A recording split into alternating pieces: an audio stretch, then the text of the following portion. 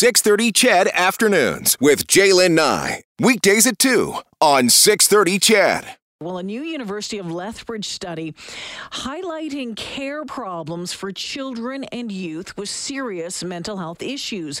Now, this study began back in 2017, and it involved interviewing 16 families across Alberta with children under 17 who were dealing with things like depression, anxiety, bipolar disorder, and mania. Dr. Brenda Leung is a member of the Health Sciences Department at the U of L and one of the researchers involved in this study. She joins us now. Dr. Leung, welcome to the show. Hi, Jillian. Thanks for having me on your show. Well, so let's go back to 2017. Why at that time was there a need seen to take a closer look into this issue? Yeah, I think the need started way before that.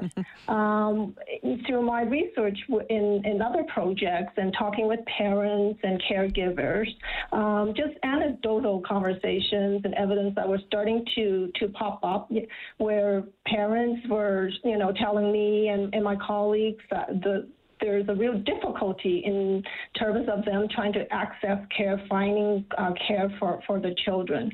So it was through those conversations that the idea kind of percolated and came to the development of the proposal for this study. So, Dr. Leung, one of the things that I've heard from my listeners, from family friends who have been dealing with a child that has some issues, whether it's depression or anxiety, is one of the biggest challenges is finding the right care that is available and trying to figure out how to navigate the system. Did you hear that a lot? I think you hit it right on the mark there, Jalen. That is a common theme that came through with our conversations with parents. And the analogy I draw is that for these families, they're looking for the door that is labeled mental health, but the path that they have to travel to get to that door has been challenging. The road may not be paved the way it needs to be paved. There's lots of twists and turns, and so finding their way to access that care has been really challenging.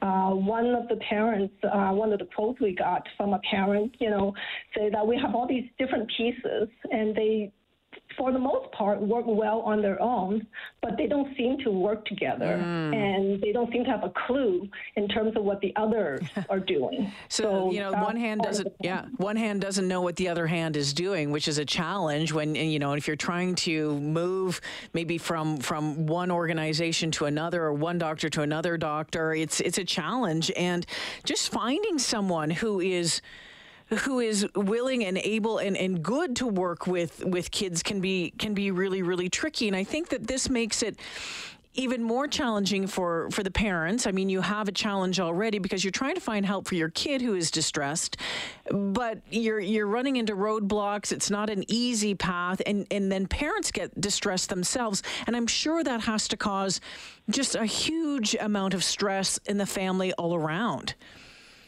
Oh, absolutely. And that is actually one of the startling findings that came out of this research going in. I understand the difficulty in navigating and accessing care, but I didn't realize how much distress the parents and the families face by traveling that road that is so convoluted. We have parents who reported the emotional challenges that they themselves face because of their experience trying to find care for their children. We had, a parent that said, there were days that I'm actually looking for the mental health service for myself because I'm so frustrated and I'm not getting the care, the services that I need for my child. Dr. Leung, I'm curious to know about this because I do know of people who couldn't find care for their child within the system, within the provincially run system. They ended up footing the bill and sending their child to a private treatment sort of facility. Is there a difference? Did you find that there's a difference in care based on the financial situation that the family finds itself in? There are definitely differentials in the ability to find care and have access to care.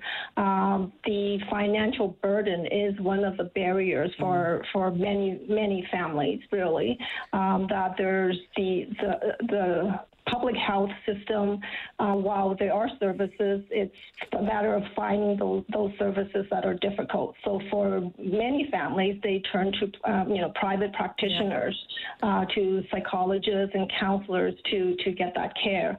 So some who have the ability, the financial ability to do that, are able to find that care, but yet they still find it challenging to even get there. So you can think about those families who are not as financially supported to find the additional care for the child, and that adds to the distress that the family eventually faces. So we know that there's a challenge in finding the care, traveling the path to get the care, and there's challenges, of course, with dealing with all of the stress of doing it in the family as a whole. So what needs to change? I mean, if you're to pinpoint, go, okay, these would be the top 3 things that we need to address to help parents and their children in this province get timely, helpful care, what would it be?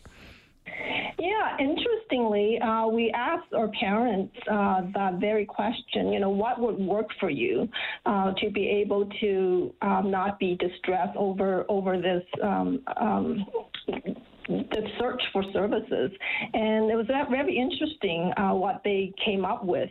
What they're looking for is coordination of care so that different practitioners, clinicians can have that open piece of communication and talk to each other.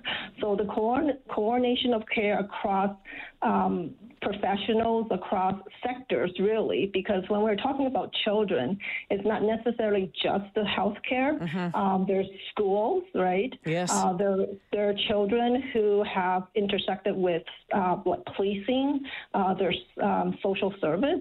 And so the ability for those areas to have open communication so that they can share what is going on with the child, focusing on the child, have somebody who acts as a navigator, really, to finding the service. And, it sounds very simple, but to have it implemented seems to be a challenge within the system itself.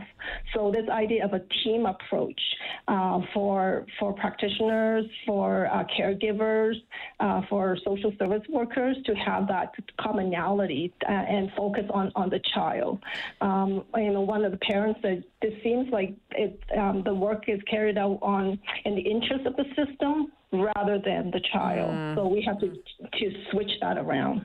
Yeah, that's a pretty powerful point right there, those words. And so, it really goes back to communication and making sure that, as we go back to what we said earlier, the right hand knows what the left hand is doing, and being able to afford the families, afford the kids, afford the doctors and the workers, the caregivers, the ability to communicate openly and easily and get that path moving forward. Boy, oh boy, it looks like we still have a lot of work to do.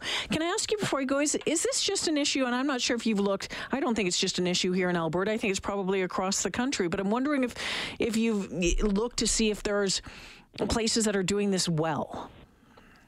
Oh, that's an excellent question. Yes, this is not a problem unique to Alberta. I mean, other provinces like BC, Manitoba, Saskatchewan, Ontario, it unfortunately is across the board. And it's actually something that happens in other Western countries.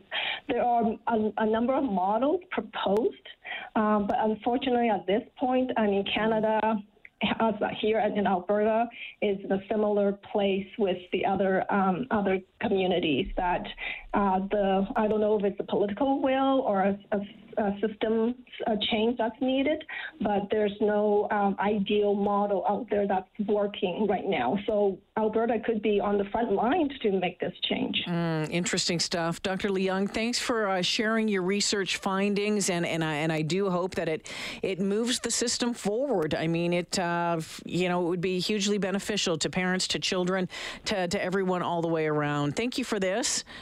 Oh, you're very welcome. My pleasure. And thank you for helping to get the word out. You betcha. Dr. Brenda Leung joining me this afternoon from the University of Lethbridge.